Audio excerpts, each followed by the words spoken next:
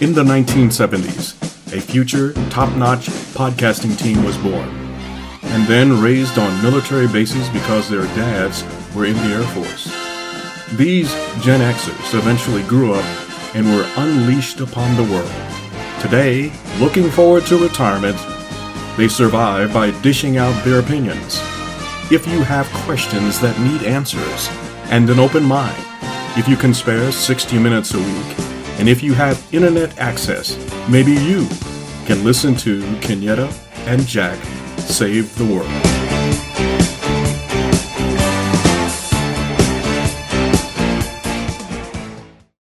Starbug, what do you hear? Nothing but the rain. Then grab your gun and bring in the cat. Listening friends, we're bringing in the cat. And thank you for joining us once again for another episode. I don't know how many of you out there caught that opening line, but that is exactly what we will be talking about today in this episode and our next episode. We have a special two-parter on one of our mutual favorite shows of all time, Battlestar Galactica.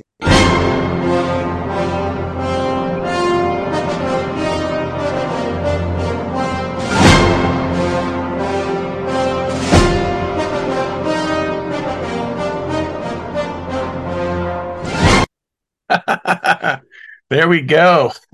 Sorry to play that so fast on you. No, it was actually perfect timing. So I can't even be mad. So yes, that's what we'll be diving into today and next week. So up front, if you are one of those people that enjoy sci-fi but have never seen this show, stop listening and go watch the entire 4-season series. It is definitely worth your time, and I guarantee you will probably binge it. Once you're done, come back and listen to this two-part because we'll probably have posted the second part by the time you get done. Come back and listen and see if your vibe matches with ours. Needless to say, we have a very, very positive one. So without further ado, we'll get into it. Yes.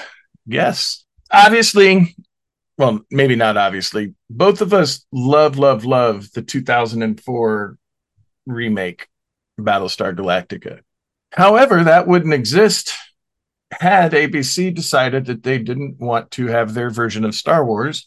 And that's how Battlestar Galactica kind of came around, which gave us that amazing theme song that I just played. So, Kenyatta, did you want to say a little bit about the original Battlestar Galactica, your thoughts, and then maybe I could go in and just give a real quick a little history on that?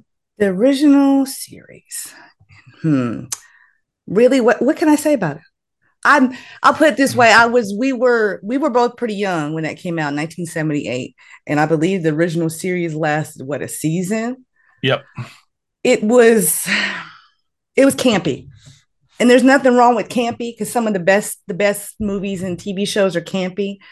But just like Jack said, it was them, the network wanting their own version of Star Wars, which in 1978, that's all anybody was talking about was Star Wars. So they were like, hey, let's cast show all this sci-fi, ships and things. And the original concept in the original show and in the reboot was that humanity is running from their created artificial life form called Cylons. That's the premise. That's it. It's while the original series only had a season, and I guess that's the reason why it didn't get as fleshed out as it could have been. Again, the idea was campy. Not bad, just campy. After the first season, like I said, it got canceled. 24 episodes, that's all they got. They tried to spin off to a show called Galactica 1980. That did even worse. So, in the ratings, that doesn't mean there's not a gang of people out there that still love this show like they just saw yesterday. It's a cult thing. So that's the show. Yeah. That's the basic plot. Yes. Yeah. I'll just give this sort of a brief synopsis. Battlestar Galactica was a science fiction television series created by Glenn A. Larson, which, if you know anything about TV shows from the late 70s and the early 80s, that dude created about half of them. He also created Knight Rider, I believe, the A-Team, I mean, that dude was a prolific creator of television series, but him creating Battlestar Galactica and Knight Rider explains why the sound effect for the flashing red light of the Cylon eyes and Kit is the exact same effect. Mm-hmm. Budgetary concerns. Yes, yes. And it did start out as it was a made for TV movie, but it also was edited down so that it was released in theaters at that same time. And it had an ensemble cast of Lauren Green, Richard Hatch, Dirk Benedict. We'll talk about that in a little bit. And then, like you said, partially why it was canceled is because it was just very, very expensive to produce. Science or special effects in the late 70s, can't be done, couldn't be done as cheap. Not that it's cheap now, but, as cheaply and as well as it can now, which led to the spin-off series Galactic in 1980. They did that because it took place on Earth, and it's a lot cheaper to walk around Los Angeles and film crap than it is to have all of the special effects. And yeah, like you said, there was definitely some camp. There was the dog, the robot dog, which, of course, now that I need to remember his name. But that was actually portrayed by a chimpanzee in a costume. Fancy that. It was trained. So, yeah, that's just sort of a brief rundown on the original series. But had the original series not existed, we wouldn't have got the complete zero amount of camp from the re-imaged Battlestar. Before we go into that, here's a little blurb. In 1978, 20th Century Fox, the movie studio, sued Universal Studios, who were the producers of the original Battlestar Galactica, for plagiarism, copyright infringement, unfair competition, and what's called Lanham Act claims, which infringement on copyrights, claiming it had stolen 34 distinct ideas from Star Wars. Yep. Universal promptly countersued, claiming Star Wars had stolen ideas from their 1972 film Silent Running, notably the robot drones and the Buck Rogers serial of the 1930s. And Buck Rogers is another one of those campy sci-fis that has a well-deserved cult following, but that's for another time. 20th Century Fox's copyright claims were initially dismissed by the trial court in 1980. Then the United States Court of Appeals for the Ninth Circuit remanded the case for trial in 1983, which was later resolved without trial. Whatever that means, I guess it pretty much was, yeah, we just stole each other's ideas, just leave it there. That may have been it. Who knows? But that's how close, apparently, the ideas and themes were for the original show. Yeah. But, what can you say? Some of that probably had to do with the fact that Battlestar Galactica was no longer on TV. Yes. In 1983, had it still been it was a continuation of the original season, and they were on season 5 or whatever, maybe the lawsuit would have continued. But at that point, everyone was like, we're just wasting money on a show that's not being aired. Yes. That's a good point. Like I said, it didn't matter at that instance whether or not anybody stole anything or not. But hey, I mean, in the 70s, you only had but so many ideas for sci-fi movies and TV shows anyway. It wasn't a big old huge deep well. So probably a lot of things resembled a lot of other things at the time. So, but from that, like Jack said, without that show, we could not have gotten the brilliance umpteen years later. That is the reboot or the reimagining, as they call it. So you want to go into that? Yeah. Do you want to move into our one sentence description of BSG that you gave me, and all of a sudden I felt like I was in high school with a big giant assignment? It was not big giant. Stop. Yes. The idea, listening friends, was that the both of us would come up in one sentence and be able to summarize this entire series in one sentence. It was a tough job. And you'll find out, as you continue to listen to the episode, you'll find out why, because there's so much to it. But mine was, or is, the last remnants of humanity are being chased through the galaxy by the vengeful cyborgs they created, called Cylons, who've decided humans must be annihilated once and for all. Very good. I mean, that was hard. It really Yeah. was. That was bare bones. Yeah, it was surprisingly difficult to take something that's, the miniseries in 4 seasons and boil it down to, essentially a sentence. Mm-hmm. That was the challenge.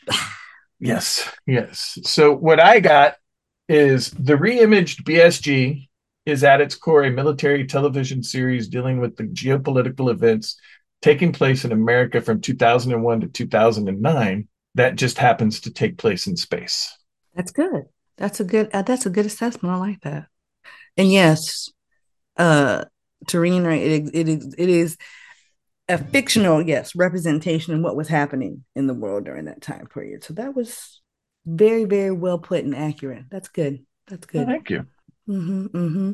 And a lot of the themes that were addressed in this reimagining that weren't in the original, and again, it may have just been the times in the 70s that they just weren't things that they were going to address, or just the taste of the the viewing audience, or pretty much the fact that they just didn't want to deal with it. But the reimagining did.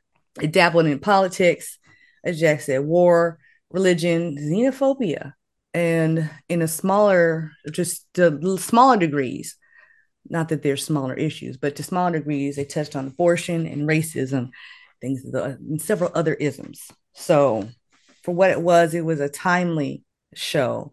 And one of the main themes in the show is everything that has already happened and will happen again. And the stuff that the show was touching on, like Jack said, during that time period, those things are in a different expression, but the same type of things are happening right now. So, yes. Yeah. in a huge way. So, yes, they did. And I think I can safely speak for Jack when I say they did a wonderful job in touching all these things. And to me, they was, for the most part, 90% of the episodes did a very realistic job of being able to express those things. There were some stinkers in there, when I'm not gonna lie. There were some stinker episodes and plot lines, but they were few and far between. So there's Yeah. that. Yeah. But I mean, when you're talking about sort of like accuracy in the reimage, basically their space fleet is just the U.S. military or the U.S. Navy sort of in structure and how it works and all of that stuff. But I think one of the reasons that they kind of got the viewpoint and all of that part so accurate is the executive producer who developed the show and was the showrunner and the head writer, Ronald D. Moore, also Star Trek The Next Generation, Deep Space Nine alum and current producer of Outlander, was a Navy veteran. Okay. So he already knew the structure and what it's like to be in the Navy and all of that stuff. And I think that's one of the things that really helped with the realism of the military aspects of Battlestar of the reimaged Battlestar Galactica. Yep. Yes, indeed. So it started its premiere episode, and technically there was a two-part miniseries that started the whole thing off, but its first episode technically came after those. It depends on, what you want to believe. The miniseries is part of season one or not. It doesn't matter. But there's a miniseries, two-part miniseries that aired on Sci-Fi, which was its original broadcasting network, on December 8th and December 9th of 2003. However, the first official season did not start until almost a year later on October 18th of 2004 and ran through January 2005. Season 2, 2005 to 2006. Season 3, 2006 to 2007. And in between season 3 and season 4, there was another mini series, I guess you'd say, called Razor, which was a backstory about another character who wasn't part of the main cast of the show itself, but it tied into Pegasus. some events that had happened. Yeah, some events that had happened at the end of season 3. And then season 4, its last season, from April 2008 to 2009.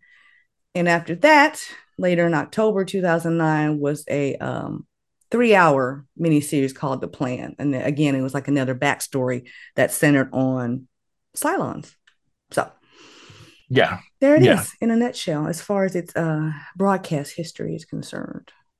Yeah. The Plan was basically the whole 4-year series summed up in 2 hours from the Cylons' point of view. Right. It was two of the Cylons arguing maybe we shouldn't have done it. Yeah, we certainly should have.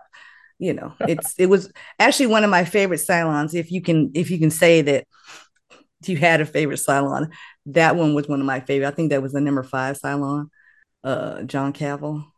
Okay. That was played by Sam from not Sam. What's his face? Al. No, from Quantum Leap. Yeah. Well, I can't. Why can't I think of his name? Dean Stockwell. Thank you. Yeah, I was like, his name is right there. They had several pretty good actors that played Cylons. Lucy Lawless, and then of course there were some other actors that were Cylons that were sort of the regular. But of course there was model number 6, played by Tricia Helfer, which for an actress that was her first role, she did a phenomenal job. She knocked it out of the park, because there were, how many different versions of her were involved in the main plot? Like three or 4.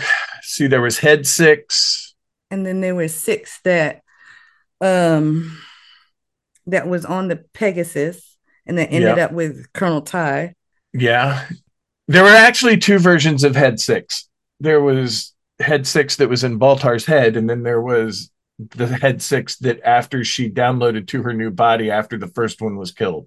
And let's not forget the 6 that was with Baltar on Caprica, right? That had talked him into doing what he did in the first place, and she died.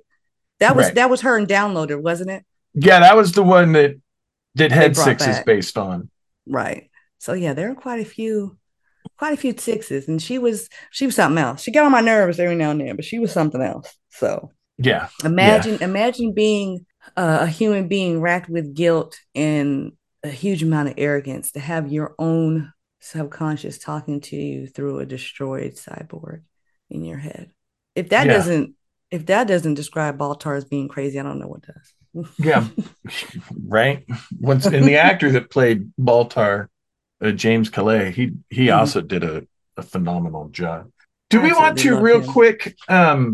I know we were just sort of talking about this reimage version, but I would like to point out that it's not just Kenyatta and I that love this series. These are all the awards that it won while it was airing. A Peabody Award, a Television Critics Association's Program of the Year Award, a placement inside Time's 100 Best TV Shows of All Time, 19 Emmy nominations for its writing, directing, costume design, visual effects, sound mixing, and sound editing, 3 Emmy wins, visual effects and sound editing.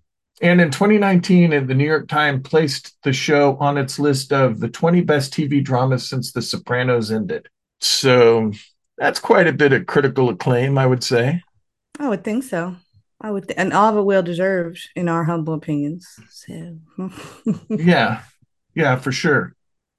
And then since we're here, I thought it would be interesting to compare obviously the characters are, the same from the original to the reimage. But I thought it'd be kind of interesting to talk about the original actor and then the actor that portrayed him in 2004. So in the original 78, Admiral Adama / Commander Adama was portrayed by Lorne Greene. And then in the reimaged, it was portrayed by Edward James Olmos, who has also had a pretty phenomenal career in his own right. Oh, yeah. He was the lieutenant in Miami Vice for the police department. He was in one of my all-time favorite Save Your Teacher movies, Stand and Deliver. Yeah, he was in Stand and Deliver. He was in the Harrison Ford film Blade Runner. Oh, yeah. He's a national treasure. He definitely is. And he knocked that part out of the park. From the first time you see him in the miniseries, he nails it, and he stays realistically consistent throughout the entire show. To me, there was only a handful of characters that did that because some of the character arcs were just weird and didn't really Right. make a whole lot of sense. But I guess, when you're talking about human beings under that kind of stress, you are bound to do some weird shit. But his Yeah. is one of the handful of characters that you're like, okay, I get it. I don't like that he did it, but I get it. Right. He was my dude. He's one of my favorites. Yeah. And one of the aspects that I kind of appreciate about the reimage, in the very, the first 10 minutes is about how the Galactica is getting retired because it's a 50-year-old spaceship and Adama is retiring. And so he portrays that beginning part of we're about to retire. I don't necessarily want to retire, but I want to retire because I'm freaking tired from being in the military for the past 50 years. Mm-hmm. And so there's a certain amount of weariness that, having your life, take place like that. And he portrayed that so well. We all know somebody who's been at a job for, 40 years and they like their job. Mm-hmm. They enjoy their job, Mm-hmm. but they're just tired from doing their job for 40 years. Mm-hmm. Yep, definitely. He nailed it as far as I'm concerned. He nailed it. So who else as far as the cast of characters from old to new? Well, the next character would be Apollo, Mm-hmm. which is Adama's son. Apollo is his pilot handle. Original series, he didn't have a name. He was just Apollo. Mm-hmm. And actually, in the original series, Admiral Adama was just Admiral Adama. One of the things that the reboot did was give everybody actual first names and names. They actually like personified them. Right. And so in the reboot, Apollo was still his call sign, but he had an actual name. His name was Lee Adama, Mm-hmm. and Admiral Adama was William Bill Adama. And Mm-hmm. yes, they used English names, but I mean, come on. You're going to kind of have to do stuff like that. And in the original 1978, Apollo was portrayed by the actor Richard Hatch. Mm-hmm. And in the reboot, he was portrayed by actor Jamie Bamber. Mm-hmm. Who is British, by the way. Yes. It was so Right? weird when you found out that he was on Law and Order London and he's talking with his normal accent. And it's like, wait, what? Because his American accent was so good. I had no idea he was British. I did not either. I think until after, I don't even know what point I found out that he was British, but I was in shock. I'm like, who is this guy? He's been lying to us. No, we weren't paying attention. Yeah, yeah. And one of the interesting things they did do, though, was Jamie Bamber has blue eyes. And through Mm-hmm. the entirety of the show, Edward James almost wore blue contacts so that they could have that more, familiar family tie going on. Mm-hmm. Now, in the original series, Apollo had a sister that was also a pilot, Athena. Mm-hmm.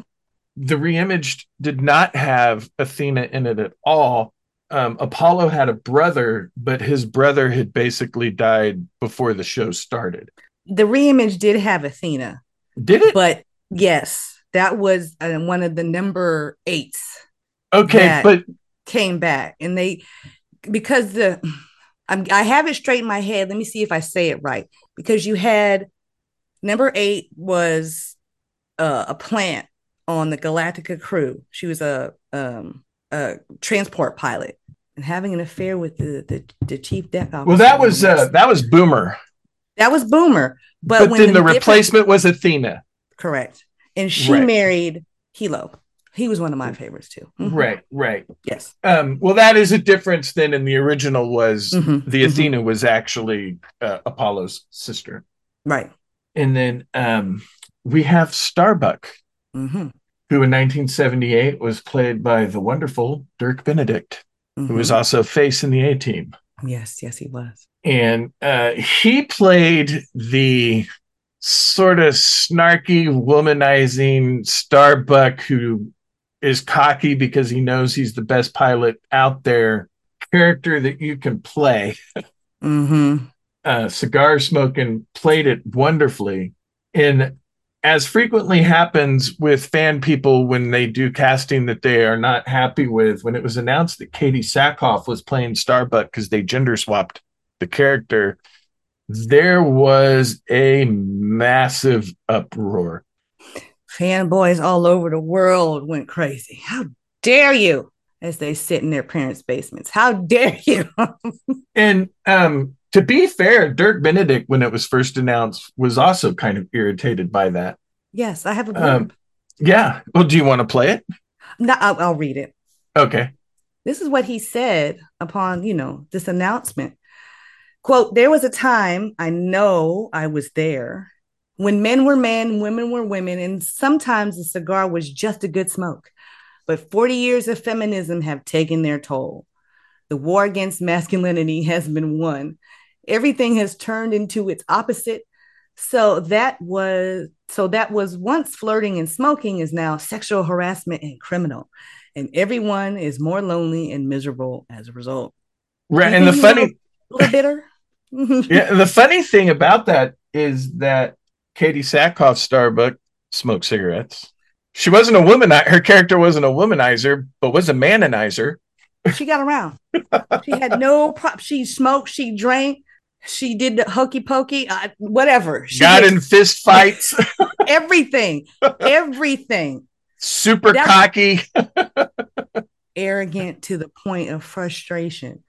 She was everything that the original Paulo was, and then some. Right. The cool thing though is after watching her portrayal, Dirk Benedict did come around. He did eventually think that she portrayed Starbuck amazingly. I heard, and this is what I read in my research, that apparently, I don't know how true it was, but he had been trying for some time to get his own version of a reboot off the ground. It wasn't successful. Yeah. And then I also read that he was offered a small part. Remember in the miniseries, when they showed, like every year, you know how every year the humans and the Cylons got together, that armistice point, and just said, yeah, everything's there. And then they went about their business. They had supposedly had offered Benedict that role of the human guy that comes and gets blown up. Right. That opens up the show. Supposedly he was supposed to play that part. And I suppose maybe he turned it down. Maybe him bad-mouthing it at the beginning kind of soured them on it. Who knows? But Richard Hatch didn't do that. Richard Hatch got a pretty meaty guest role on a couple episodes. Yeah, what was it? A couple of seasons, his character was actually a main cast member. Maybe not an every episode cast member, but he ended up being the vice president. Yeah, he was heavy in his guest spots. Yeah. It was actually Dirk and Richard Hatch that were trying to bring back Battlestar Galactica. Mm-hmm. So I don't know what, Richard did that Dirk didn't, but hey, that's what happens. But that role that Richard Hatch had, I hated him, but he played the shit out of that role. He really did. Yeah, he did.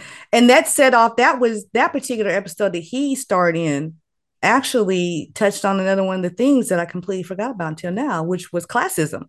He was part of he was a prisoner on a prison ship.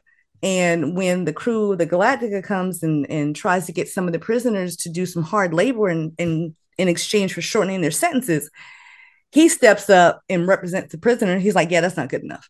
So that sets off a whole chain of events, that lasts. And then he pops up, later on in another season, like you said, is the through a convoluted series of events, eventually becomes the vice president.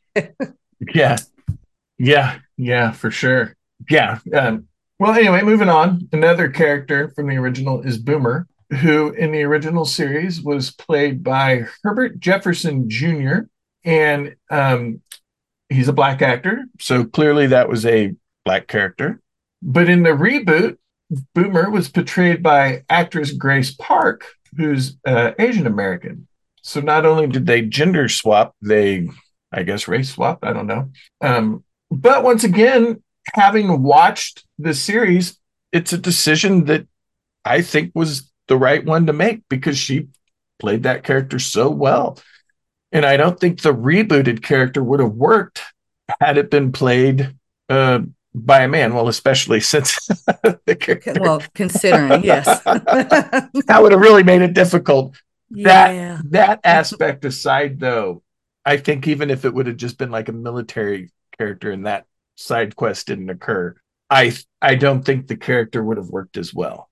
She was always that character was all, and even though her character, she's one of the Cylons. She was number 8, and she reoccurs, just like we mentioned earlier. She reoccurs in different versions along the series, but she was never one of my favorites. I tried a lot to try to like her in every incarnation they had her in. I was just like, ah. And that particular number Cylon becomes instrumental in what happens near the end of the series. Her, Mm. the 8s and the 6s, particularly. But I was just like, I mean, Grace Park is a wonderful actress, but the character just, I don't know. I don't know. I don't know. Which means she did a good job.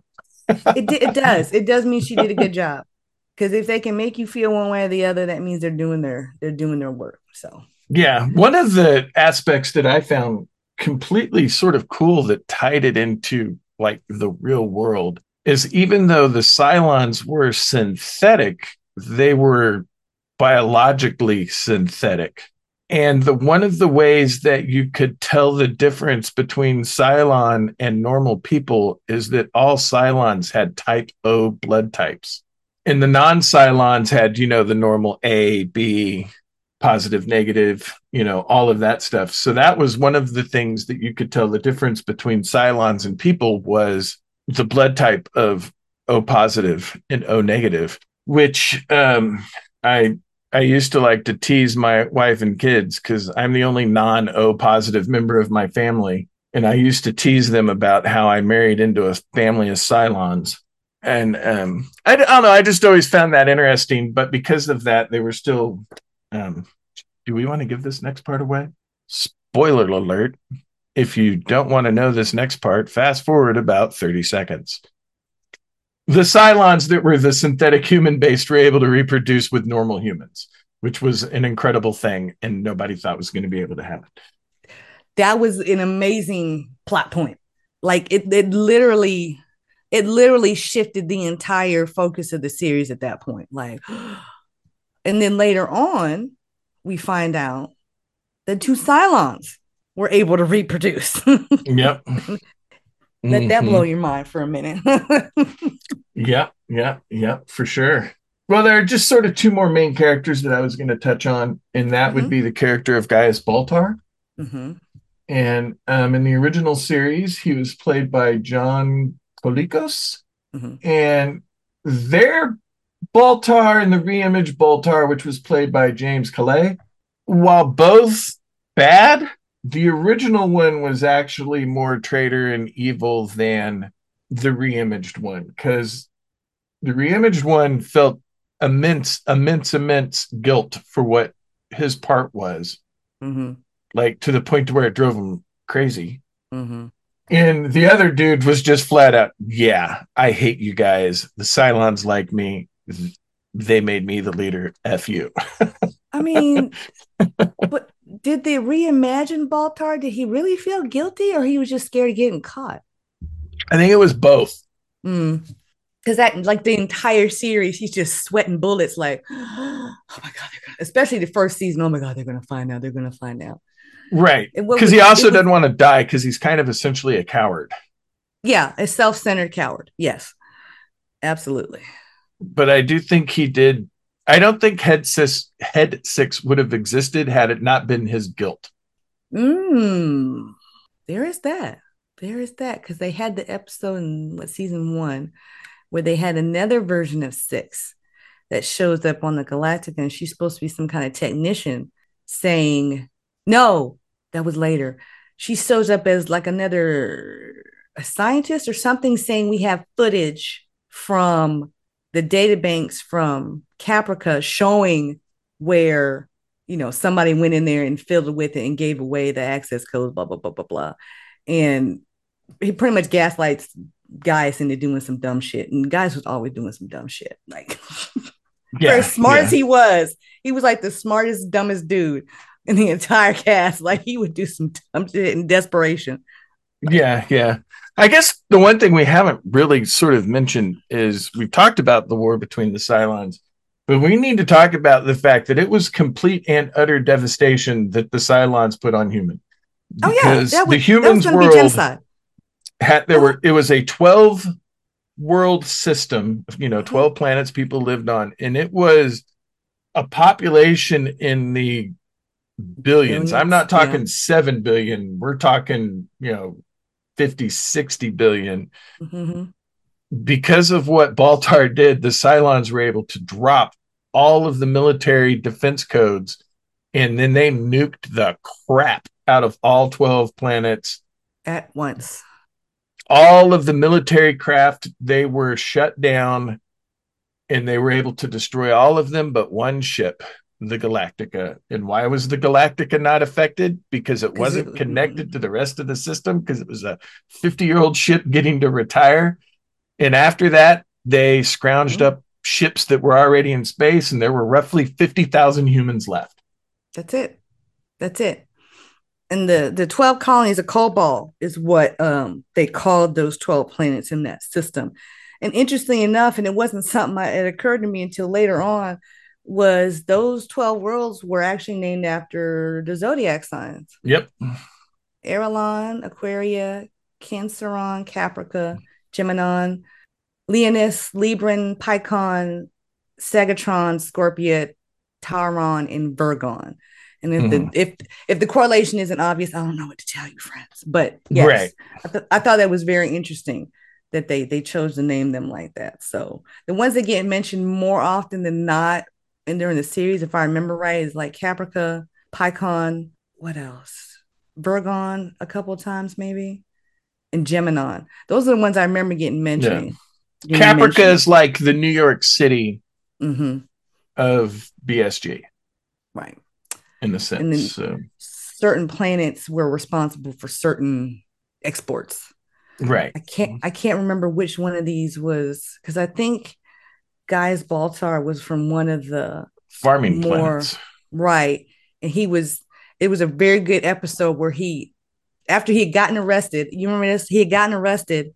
I can't remember who he was talking to, but he lapses back into his old accent, like his native accent from where he was from. Like he was like born low class, right? And he worked his way up and went to school and got educated and all this stuff. And he lapses into like a less sophisticated native accent. I was like, that is so cool, and I absolutely love him. Yeah, like he was trash, and I absolutely loved him. yeah. Which kind of explained, why he was the way he was, why he was self-centered and stuck up, and like you said, cowardly. It explained a lot, and that's what I appreciated. One of the things I appreciated so much about the show, that they fleshed these people out and made them realistic, like real people with real flaws. Yeah, and if you think about it, because he always was hiding the fact that he was, a poor farmer peasant. Mm-hmm. So if you think about the fact that he was always hiding that aspect of himself, it makes sense that his character would be terrified then of when this bigger thing happens, of people not only finding out that he was responsible, but he's also, in his mind, a fraud dealing with imposter syndrome. Oh, no doubt. Even though he was very smart. Oh, yeah. Obviously, he couldn't have gotten to where he was without, having some measure of wits. But yeah, through and through, he probably could have made it regardless. But I imagine he stepped on more than a few necks to get to where he was by the time we meet them in the show. So there's no doubt. Yeah, there's no doubt he had skeletons in his closet, because he was a complete asshole. Yeah. And then as his character moved on there towards the last season, when he became cult leader, Baltar, and he had a harem of women, one of the things you would have to think about is how many people were descendants of him, because the man was getting around. He had no problem whatsoever. He even hooked up with Starbuck. Yeah, he had game. And and he was completely humiliated when she uttered another man's name. But right. I still laugh at that episode. I'm like, that's what he gets. Yep. And I'm going to go ahead and move on to the last character. There were sort of other ones that kind of were in between the two, but not really that mean a whole lot. The last character is Colonel Tai, who is the second in command under Adama. And in the original series, Colonel Tai was played by actor Terry Carter, once again a black man. And then in the reimaged, he was portrayed by actor Michael Hogan, who is, not that it matters, he is Canadian. A lot of those actors are Canadian. Oh, yeah, a bunch of them were, Yeah. because they filmed it in Toronto. Right. So it makes sense that a lot of their pool would have come from Canada. But Michael Hogan played Colonel Tai so well because, once again, it's another guy who's tired, ready to retire, also an alcoholic, an extreme alcoholic. Mm-hmm. On top of being an a-hole, missing He's his also, wife. he has a cuckold. He is a cuckold husband. Let's not forget that. Yes. He may be missing his wife, but his wife got around. Yes, she did, with sort of Gaius Baltar levels of enthusiasm.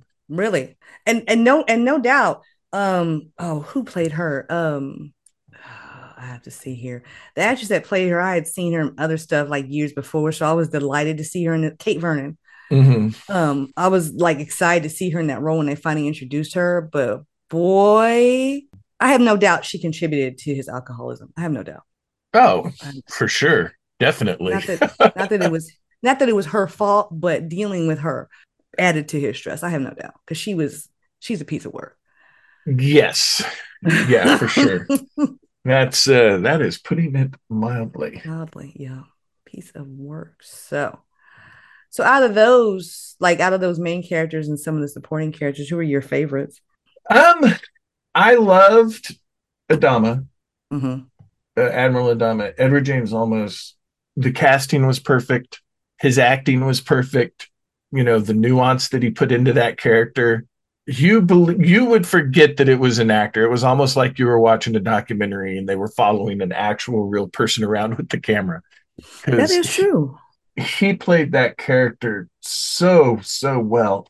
I also love the portrayal that Michael Hogan did of Colonel Tai, because he played that role as a damaged man so well. Especially during was it season 3 when they finally made the new Caprica and he got arrested? Yeah. Ooh, boy. That was like, he was already angry and bitter to begin with. And then having been pretty much held as a prisoner of war, I guess you could say, or a political prisoner, and then losing an eye to boot. Yeah, that made him even more pissed off and bitter.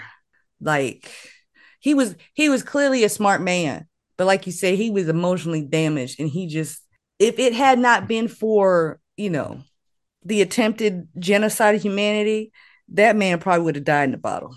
Oh, yeah, definitely. Yeah. And I mean, he stepped up, but where he could. It didn't, obviously it wasn't a cure all, but I agree. He portrayed the shit out of that character. I had a love-hate thing for Colonel Tai. And sort of the one thing though about season 3, I guess, that's kind of worth mentioning is it took place on a planet for the most part, on New Caprica, which was a barely habitable planet that they discovered, and they're thinking, well, maybe we can hide from the Cylons. Didn't work. Cylons surrounded them. And it took a good year or so for the Galactica to figure out how to free them. But what they did was they took place of what was happening at the time, which was the Iraq War, and kind of turned it on its head. The humans on New Caprica were essentially the Iraqis, and the Cylons were basically kind of the Americans. It sort of threw that imagery on its head. But after watching that, it did make me realize, maybe some of our policies over there are slightly off. Maybe. Which is, obviously we could go into very, very big depth detail about the war in Iraq and all of that. If you do go back and watch it, now that I've sort of put that earbud in your head, you'll realize, oh. But yeah, when they captured Colonel Tai, they tortured the heck out of him. And also during that time, Baltar was the president of the humans. and utterly useless. I mean, he's always been utterly useless, but yeah, he took the cake during season 3. Like, he had turned the presidential ship into like a harem, basically a dirty little filthy harem. And he was like a puppet president, basically, because he was in league with the Cylons and he was pretty much doing their bidding. Yeah. For which he would be brought to trial later on for war crimes. But that, that's season 4. Anyway. Yeah. Yeah. And then I loved also President Rosalind. That's a character that was only in the reimaged, but the reimage doesn't work without President Rosalind. And sort of the cool thing about her character is, before the attack, she was a member of the government. She was the Secretary of Education, and she was something like 49th in line to the presidency. Some insane number. That's what's funny. I thought that was way it is too. And when I was doing my notes, I'm like, let me look that up just to make sure. It's actually 16th. Oh, well, still, that 15 people ahead of you dying is... when you're 16th in line, you don't expect to be president anytime soon. I think they did say in the show that she was like 46th or something. And maybe that's just the way the government was in, Galactica world, in the 12 colonies. That may be what that was. And she indeed was that far back. But it makes it that much more compelling when, you find out she's literally the only remaining member of upper level of the government left. Yeah. And she only lived because she was on the Galactic at the time of the attacks. Yeah, and on top of that, in the beginning, she had within like the next day or so or whatever, she had actually put in her resignation from that position. So she was literally like 2 days away from not even being in the government. And then she ends up being the president. And considering everything that they had to go through, she was a really good president. And a really well-written character, obviously portrayed by a really excellent actress. But I think her character was having an affair with the president. Yeah, that was why she was resigning. Yeah, and plus she had breast cancer. She just found out she had breast cancer. Right. Yeah, and that's a plot line that comes up again during the series, and that's important too because she undergoes a really controversial treatment for it, where she starts supposedly seeing signs of how to get to the planet where the rest of humanity belongs.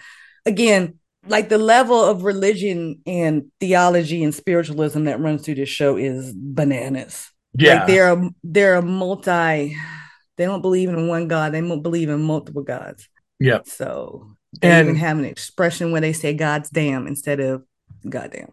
Right. And the whole thing too is really, if you think about it, the whole premise of the show, after everything being destroyed, is based on Adama telling the ultimate lie of, I know where the 13th colony is, Earth. He didn't know where the 13th colony was, but he knew that he had to give these 50,000 people hope. Something. And if you don't have hope and a goal that you are striving to, people will give up, and there would have been, a bunch of suicides, the fleet not staying together. And he immediately sort of recognized, I have to have this because it's the only thing that's going to give hope. And so that entire thing was based on a lie, and only he knew it until like season 2. There's like a couple people called him out on that. I think one of them might have been Starbuck. And I think the president called him out too. Like, you don't know. He's like, well, who cares? I had to do something. I mean, what else have we got? We have nothing. I had to give everybody something. And he probably did it for himself too, really, when you think about it. But well, yeah. I mean, yeah. But if you think about it, basing all of that on a lie just to give everybody hope is kind of it's a gamble, but it was oddly the thing that had to be done. It was the tough call, and he made it. He was like the epitome of pragmatism. Yeah. Whereas the president wasn't always like that, because she kind of evened him out, and they didn't like each other at the beginning. Not at first. No. But I'm so glad, like, you saw them organically come together and end up like literally as a couple by the end of the series. Yeah. I love to see it. But Yeah, he was pragmatic. And sometimes I would cuss him. I literally cussed out every main character in this show at one time or another. Right, Like, right. why are you doing this? But then, like you said, he's responsible for, well, partly responsible, I guess you'd say, for literally the last bits of humanity. And he has to do what's right for most people and not just for a few. Sometimes he didn't make that decision like that, but most of the Yeah, time. yeah. Since you asked me, out of the six that were in both that we discussed, and then another character that wasn't in there, who were your favorites? But real quick, let me add, Adama is actually the Ethiopian word for Adam. And Oh, when I'm talking Adam, I'm talking, they did that intentionally with Bible Adam. It makes sense. Yeah, real quick. But now let's move on to your sort of favorite out of that list of six that were on both, and maybe a couple other characters. Of course, Adama and the president. I love them both. Gaius, I've already mentioned that. Like, he was the absolute worst, and there was just something about his sliminess that was appealing. I don't know. Um, the supporting characters, though, there were a couple that I really liked following. One of them was Carl Agathon. He was one of the transport pilots, and his call sign was Hilo. Uh-huh. And later on in the series, he ends up marrying one of the eights, uh, one of the reconjured eights, I guess you'd say, who had the call sign Athena, and they end up having a baby. And then also Galen Tyrell, the chief of the debt. He was the senior NCO on the ship. And Yes. while he had his questionable moments, like we mentioned earlier, he was having an affair with one of the pilots, which was a no-no because pilots are officers and he was not. But who cared? Just as long as you kept it quiet. And then he had to marry literally one of the most annoying characters in this show. One of the most annoying characters ever in television history, in my opinion. Yeah. But I liked him. Yeah. I liked him a lot, except for that judgment. I think he only married her just because she was there. Like, he That is married. precisely why he did it, and it's precisely why she airlocked herself. No, she didn't. It Did she? was I She thought she didn't. did. That was one of my favorite episodes, and I'll tell you why. Because That's right. I remember. it was old girl that was the president's aide. Right after she found out she was one of the final five, and she found out Callie knew. I think Callie had overheard the final five talking, so she Mhm. knew that old girl was one of the final five, and she got her in the airlock and took the baby because Right. her and she had a baby on New Caprica. She took the baby and said, "Yeah, you can't live," and out the airlock. I was like, Yep, you're "Holy right. smokes!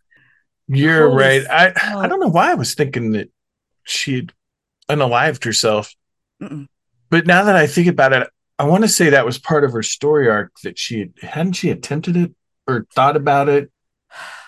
There was a part of the storyline when, was it season two? She was still crushing on the chief bad. Something had happened where he had slept walk, or something happened that he unintentionally beat her up, Right. and she didn't care. Like, she was like forgiving him and shit.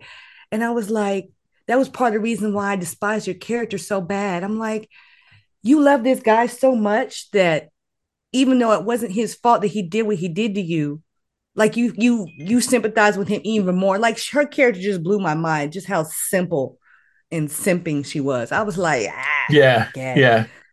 gag. I think, you know what? I think she did mention, or some point talked about unaliving herself, because I think she was like real depressed Yeah. and stuff Yeah. like that. Yeah. Now, But there was one character who I did not necessarily like the mhm. character. I just love his name.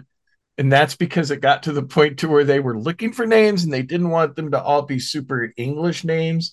And so somebody, was like online looking up names and somehow they ended up on Roman names. And that was the character Socinus, because that is a name from Rome and around the, 0 BC. And I just loved that there was that character Socinus because I just loved every time someone said his name. Speaking of characters, Edward James Olmos' son had a supporting reoccurring role as one of the Viper pilots. He was Brendan Hot Dog Costanza. Go figure. I remember his character too. He was Yeah. kind of a goofy guy. He got killed. Yeah. Something. Unfortunately, there have been so many deaths on the show. Sometimes you forget how it happened, but I remember his character had actually, it was an Yeah. accident. I think that he was a victim of. So, One of I was gonna real quick. One of the things I loved about that show, though, is that the Galactica herself was a character, mm-hmm, which mm-hmm, in a lot of sci-fi shows, the ship is a character. I mean, the Millennium Falcon's a character in mm-hmm. Star Wars. In the original Star Trek, the Enterprise is a character. In some of the later Star Treks, they kind of got away from that a little bit. And when Voyager was first announced, one of the things they said was because they're so far from home that over time the ship is going to start showing that it's not getting the repairs that it needs. Mm-hmm. Yeah, that didn't happen. Yeah, that was Voyager a always looked good. pristine. Yeah, but in Galactica, they started with an older ship, but by the end of season 4, the Galactica was not doing well. Besides besides the multitude of damage it had taken in many battles, a lot of it was just wear and tear, like cracks and pipes busting, and I mean, just raggedy, just a Fixing poor the little raggedy frame, ship. and yeah, they'd be on Yeah, the ship and then you'd be on yeah, one part of it and all of a sudden you'd start hearing this weird creaking. Well, it was the metal yeah. because it was getting fatigued, and so where their joint, where their joints were and they connected, it would make these weird creaking sounds. So towards the end of season 4, not only are they racing to get away from the Cylons, Mm-hmm. they're racing to find somewhere they can get before the Galactica just finally can't be fixed.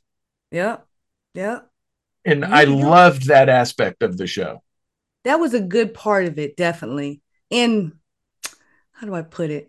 When you think about it, the ship and Adama were kind of two parts, Mm-hmm. two halves of a whole. Both of them were kind of antiquated. Both of them were tired, but they still had one job left to do. And when that job was finally finished, they both could rest. And that's exactly what happened. Yeah, yeah. I will always be sad that President Roslin died in that last episode. I will always be sad for that. But yeah, that's kind of how I see it. They both did the most important job they've ever had, and they saw it through, and it was time to rest. So Yeah. before, And another great acting scenes between oh yeah, Edward James Olmos and Mary McDonnell. When she died, that whole ugh, sequence, you're just like this big crying mass of, mm-hmm, oh, she did it mm-hmm, though. She did mm-hmm, it. She mm-hmm. And saw it. She made it. And he took her. he took her on the flight across I was like, why? I know. I wasn't expecting a Hallmark moment on a Basically, sci-fi show. they had those two actors had really good chemistry. They Out did. of out of everybody that coupled up on the show, they had some of the best chemistry. So, but before we go any further, I want to touch on another Yeah. tidbit of the show, and it's from both the original and the reimagining. Was the word frack? Yes. Frack originated in the 1978 series, and it was what's called a bowdlerized version of the real life expletive, the F bomb. And bowdlerized just means having offensive or improper material removed or altered. So that was just their version in that universe of the F bomb. Couple quotes using fracked. We are well and truly fracked, uttered by Alex Crashdown Quartano in the Hand of God episode. By Starbuck, I guarantee fracking to you. I will put you down this time for good. And I will include in the notes for this episode, listening friends, a YouTube video of a compilation of some of the best fracking moments from the show. So the reimagined series production team said they felt like frack, which in the original series was spelled Frack, should be a 4-letter word in the reimagined, hence Frak. And the original version was used in the dialogue in the original series to comply with FCC and other broadcast decency standards because the FCC had jurisdiction over the content of broadcast TV. but did not have or does not have jurisdiction over cable services. And because the show aired on Sci-Fi, it was considered a cable service. However, the use of a profanity substitute rather than the real word is convenient should those episodes be broadcast on broadcast TV, because editing for verbal content would not be required. So that's why they did it. I thought that was just a genius backstory for that. And it was always cute that I love that word carried over into the reimagining. And there were like little bitty things in the reimagined universe that were like interesting quirks, like how media memos on paper or books always had those weird corners on them. They weren't 90-degree angles. They were like 45. Yeah. I was like, why did they do that? Who knows? If you go and watch the special features in the box set, which I have because I'm a nerd, one of the production designers said that they did that in the miniseries just because they wanted it to look different, not like Earth. They thought that would look cool. And they, of course, when they did the miniseries, they didn't know that it was going to be approved for an actual series. And somewhere around episode 5 in the series, the production team thought, why the hell did we do this? This was a mistake. Because they were continually having to make it with those cut corners. And apparently it was just a pain in the ass. I believe it. It was cool, but I believe it, because even the dog tags were octagonal instead of, rectangular with the round corners. Even those had that little touch to them. So yeah, it was cool, but I can't imagine having to pay that much attention to all the set pieces that you had to make sure the continuity stays from episode to episode to season to season. I'm like, I know they were exhausted. They were exhausted. So. Yeah, they definitely were. And yeah, I think with that, though, we have kind of reached time-wise the end of what we're calling episode 1. But before we do that, I thought we could end with 2 of the sort of iconic sounds from the original series. And one of them both of them did make it into the reimaged later on when they introduced the original sort of Cylon characters. So if you don't mind, I will play that real quick. Of course. So here we go.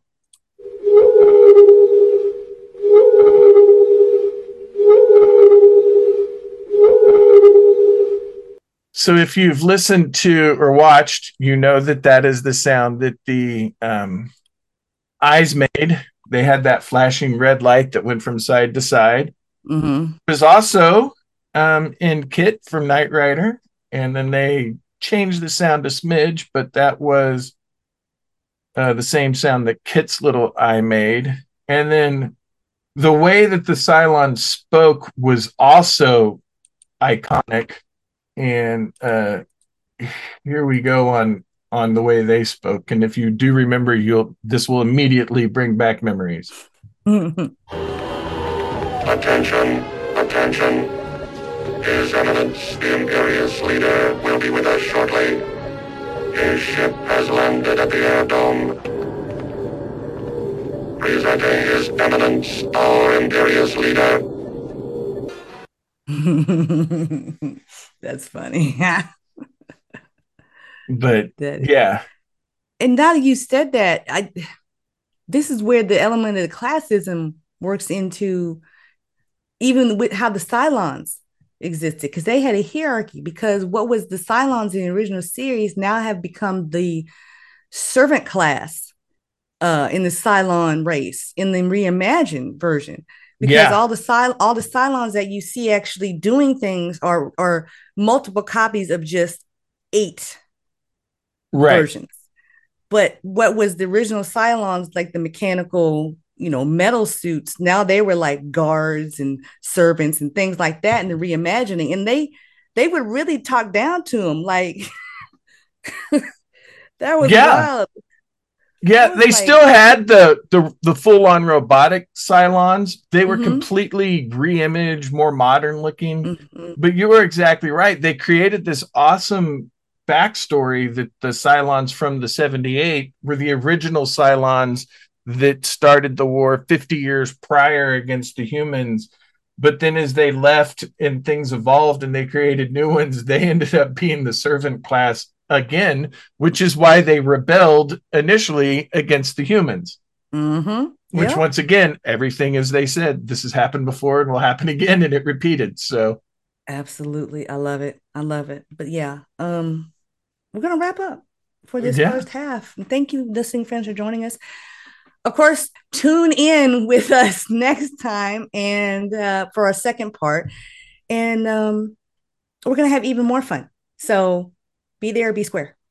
Yeah. And if you want to support us, remember you can go to buymeacoffee.com/hyperfocus pods.